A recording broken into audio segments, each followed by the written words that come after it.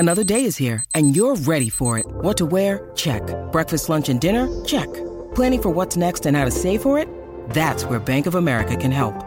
For your financial to-dos, Bank of America has experts ready to help get you closer to your goals.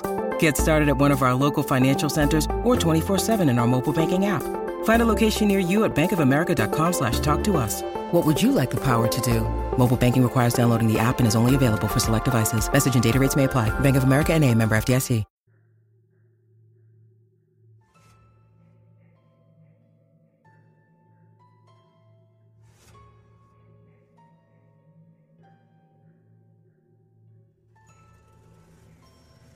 I laughed as I threw a rock at Jonas, and he ducked as it bounced off the side of the cliff and several more times off the narrow gorge, until it landed far below with a splash. Of course he called me out for it, told me I can't aim for crap, and that his 4-year-old sister, Mary, threw better than me. I laughed it off because we've been friends for years, and it's not like he means his insults. Just like, I didn't mean to hit him. Just give him a little scare, you know? I put my hand to my chest in mock offense as I slowly made my way closer, keeping an eye on the edge. Sure, there was a handrail along the side of the path before the sheer drop-off to the waters, but it was patched with rust and looked as tired as I felt after my final exams. Jonas had been ready to sleep all day too, until I dragged him here. He bitched and moaned, but he realized I wasn't giving up after I prodded him with my foot and threw a beer can at him. I had to get outdoors, and most importantly, I had to get away from campus. Besides, the mountains were just calling me. I mean, was this place well maintained? You know, the park, I mean. God, no. The local budget was bad. But that's part of why I wanted to come here. You see, few people did anymore, preferring the newer, better-kept hiking trails in the other parks. There wasn't even a ranger station here, and there was barely a bathroom. Jonas rolled his eyes at me, adjusted his backpack, turned around, and screamed. He was taller than me, and up further along on the trail, so I couldn't see what had made him jump. I mean, sure, he was loud, but this was a different kind of yell, and the hairs on my arms were on end. He breathed with a strangled, "What the hell?" and I could only catch the words because I was within a few feet of him now.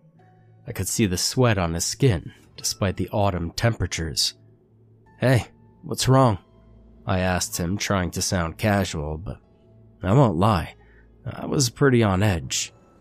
And wordlessly, he stepped to the side. The trail was wider there, but there wasn't any more room to pass. It was because someone was already standing on the part of it. Not someone, but something. It was a statue. Not like any statue I'd ever seen in pictures, or in a park or anything. It was once both rougher and more detailed than anything I'd ever seen before. It looked like it had been directly carved out of gray tan stone, scraped even, with score marks and gouges like some animal had been clawing at it. But the face, you see, the face is what got me. It was almost as detailed as mine or Jonas's. Leaning in, I could see tiny holes that looked like pores, lines on the outstretched hands, marks that might have been acne or even scars. Even individual hair strands could be seen, and the person was wearing some sort of clothes. They were ragged, practically tattered from what I could tell between the cuts and cracks in the body. There was something around the statue's neck, some kind of necklace with chunky beads. I scratched my cheek, thinking, was it some kind of strange, weird art exhibit? And I asked Jonas what he thought about it, and he told me, disparagingly and frustratingly, that it just didn't make any sense. He was right. Who the hell does an art exhibit on a barely used hiking trail? I saw him shove his hands in his pockets, seemingly recovered, but I didn't miss how he kept staring at the statue like it was a bomb. He had a point, but I still rolled my eyes.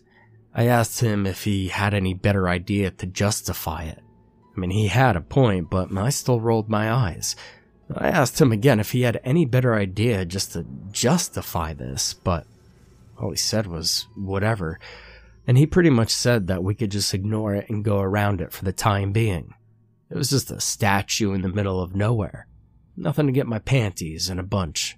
We did, and for a few minutes the most exciting thing that happened was a grackle flying overhead. The trail widened further, taking us into the woods and away from the gorge, but still close enough that we could hear the rushing water. To try to break the sullen silence and extend an olive branch as we walked in the tree's shade, I started asking him about how his last date turned out.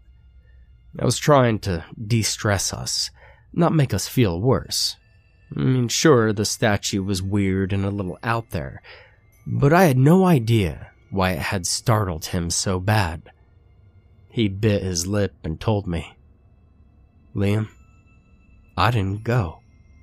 I was a bit taken aback. He then explained that the first date was okay, and that he kept it together, but that he was cracking. That he didn't know if he was cut out for college. And of course, the money was an issue. He trailed off, but he didn't seem to elaborate. Ever since his surprise baby sister had been born, things had been real tight with his family.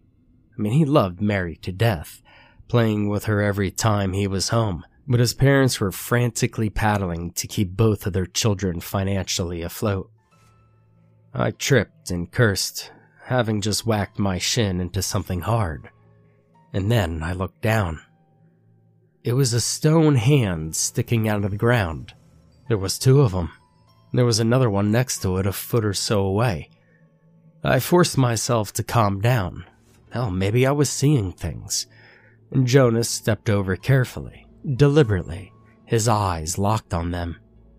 Looking at his face was all the confirmation that I needed. Someone had an absolute shit sense of humor, or was bored as all hell.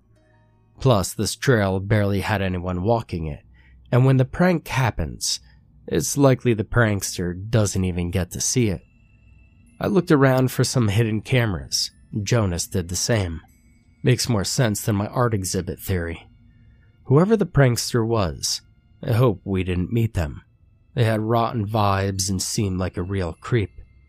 We came out of the wooded section to a more open part of the trail, facing a bridge across the gorge with the water rushing below. And there were 3 more statues waiting for us. These were posed like they were attacking each other, one tearing at another's face, one kicking at another's leg. Jonas moved slower than ever. Maybe he was tired. I felt a bit bad for dragging him along, especially how weird things were getting, but I sure as hell didn't want to be here alone. He also seemed a bit stiffer, moving like he had arthritis or something. I knew his mom had it, but he was kind of young for that. His expression was more curious this time than alarmed, and Jonas walked right up to the trio, and I did the same. One had a hand broken off, and as I looked inside, well, I had to turn away and try not to retch. If this was someone's idea of a prank, they needed serious psychological help. Jonas confirmed quietly. There were bones and veins and muscles. And clay? Oh God, I had hoped it was clay. It didn't look like skin or actual tendons and flesh or whatever, but the bone was incredibly well done. Our prankster was an artist for sure, but I could go without such a gory display during a supposedly relaxing hike. It was really messed up. So I nodded at Jonas. Couldn't even speak. This had become beyond bizarre, but with how far we'd gotten, it'd be a shorter trip to the end of the path than to try to go back where we'd come in. Jonas and I went around the 3 statues, giving them as wide of a berth as we could. I focused on the bridge and its rusty railings, on the water below, just trying to calm my breathing. We'd get out of here, have a great story to tell when we came back to the dorms, and in a week or two we'd just be able to laugh it off. But Jonas had stopped in the middle of the bridge. I looked at him impatiently. I couldn't squeeze around him easily. It was too narrow for that, especially wearing my backpack, and I didn't want to get tetanus if I accidentally cut myself on the railing. I had my shot, but you just never know.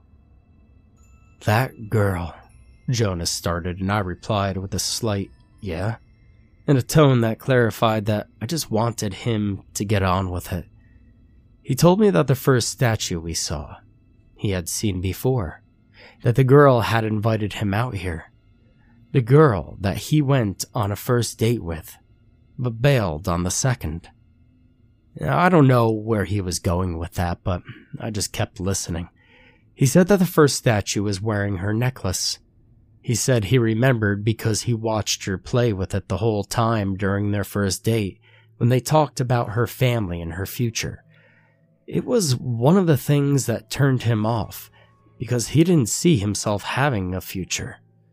Jonas started talking about how he felt like he was stuck and that his baby sister would have had the chance to do better than he ever could. Saying all this while we're stuck on a shabby, rusted bridge felt like a suicide note to me, and I felt the blood drain from my body. What the hell? I knew he struggled with college, worried about money, but what the hell was all this? He sounded depressed. He also kind of sounded insane, but at least explained why the first statue had gotten him so rattled. Now I knew I had to do something, so I walked closer. I put a hand on his shoulder to reassure him, told him to listen to himself, and I chuckled loosely. People don't just turn to stone and haunt random mountain trails. That it was a shitty coincidence, that's all. I also told him I understood why he was so upset. I wasn't shaming or blaming him, but that these statues were just the work of some gross old weirdo prankster artist with a terrible sense of humor. And that was all, and that we were lucky we haven't run into them instead. Then I said we should just get across the bridge and that once we're back at the campus, I'd help him find a therapist. That I didn't want him wasting away or letting all this weight weigh him down inside. He grabbed my hand and yanked. I screamed as he broke one of my bones, and I stumbled back. I saw white as a searing pain coursed through my forearm, and then I met his eyes. They were starting to... No, it wasn't just the light. Piece by piece in front of my eyes, they began to turn to gray-brown stone. I panted and backed up as far as I could while my hand was on fire from the pain. Luckily, he wasn't moving fast. If anything, he was even slower. He told me I didn't get it. Even his voice started to sound like stones grinding together, like gravel being stepped on. He repeated it. I never got it. Everything was fine for me. Liam, everything has always been fine. And he kept repeating it. Well, I didn't feel fine at that moment. I screamed at him to tell me what the hell was happening with him. He didn't respond, just kept coming for me as I kept backing up. I made it off the other side of the bridge, my eyes never leaving him. My heart pounded. Okay, he was slow. I had to make sure my hand would be fine, but I could make it out of here before him. And maybe he'd become stuck in place like those other statues were. I turned around to see two more statues making their slow way from deeper in the trees on my side as I heard Jonas thudding towards me. I hissed in pain and frustration. I cut through the trees, trying to ignore their gaze, trying not to think about my own finger bones puncturing my skin and leaving an easily tracked trail behind me.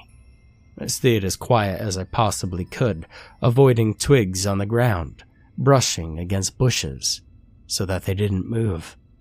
I couldn't see or hear my pursuers anymore, but I knew damn well that didn't mean I was... And then all of a sudden, A statue, only its head, chest, and arms showing, was trying to pull itself from the ground a few feet in front of me. It looked like it had been a man, but this one was far more worn than the others, so it was hard to tell. I ran around it, keeping an eye on it the whole time. Just because some were slow didn't mean they all were. But this one did seem pretty run down, and it turned its head to look at me. And then, in a sad little whimper, it called me a poor boy, and then, in an even harsher and higher voice than Jonas's, it called me a coward for abandoning him. I ignored it and kept running. No shit, I was abandoning him. The head kept talking, telling me I had little reason to go back and that I was already trapped. Nights of studying, of trying to make sure I kept that scholarship money, of smiling and trying to set Jonas up on dates because God knows I had no time for them myself. God knows the only thing I had time to talk or even think about was class. But no, it was trying to distract me. I had to keep moving. I kept running, but the pain in my hand was getting worse. Jonas had shattered it in several places. Who knew if it would even heal? Could I even write essays or papers or take notes anymore? What would I do if I couldn't keep that funding? What could I do if I didn't graduate in 4 years? And then, what about the hospital bills? I began to feel heavy and stiff too. Then I gritted my teeth and I felt just plain angry. I refused. I straight up refused. I would not give in, as Jonas had. I put one foot in front of the other, even though I ached to step down. One step, another step. It helped, but I could still feel my pace slowing. Was it only the pain and exhaustion? The stony slope going upward. I kept looking over myself. My skin was still soft, still human.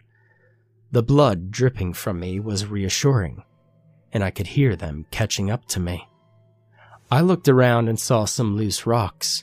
I gathered them with my good hand, took a few steps back and threw. I aimed directly for their eyes, for their mouths. This time I barely missed, but it wasn't doing anything. They were still getting closer, and I was almost spent. I looked down. We were near the water again. There was a little ledge below a break in the rusty railing, just wide enough for me to stand on, just shallow enough of a drop that it wouldn't hurt my knees if I slid down there, assuming I didn't fall into the drink below. It was insane, but what did I have to lose? I stuffed some stones in my backpack as quickly as I could. Thankfully, Jonas had been carrying the one with the most heavy stuff. Mine just had a few snacks and emergency supplies. I hurried down and stood at the ledge with trembling arms and legs, painfully, carefully, almost agonizingly slow. They'd be here soon, and I had to get ready. The statues walked into sight, following my blood trail, getting closer. But I had a different target. As they narrowed the distance to the edge and me, and to that drop, I aimed the stones at their feet, threw them under, on top, tripped them, knocked them into each other. They fell. They didn't have good balance. They were heavy, clumsy, looking at me with stone gazes as they dropped into the waters below. And yet they didn't look angry. They looked sad. They all seemed as depressed as Jonas had been. However, he wasn't one of the ones who had fallen. I wondered if they would lay in the water forever, broken, eventually worn away by the current, never to be found, never to be mourned. And I told myself it didn't matter. I had to get up and get out of there, no matter how much it hurt. I did, though I had to leave my backpack behind. I had used it to boost myself up, shaking and aching all over. I dragged myself to the other entrance to the park and borrowed someone's phone to call the hospital. I didn't realize at the time that my blood was starting to feel different. As I slept after the surgery on my hand, I didn't notice how completely exhausted I felt, but why would I think it was unusual? Why wouldn't I be weighed down by what I'd seen?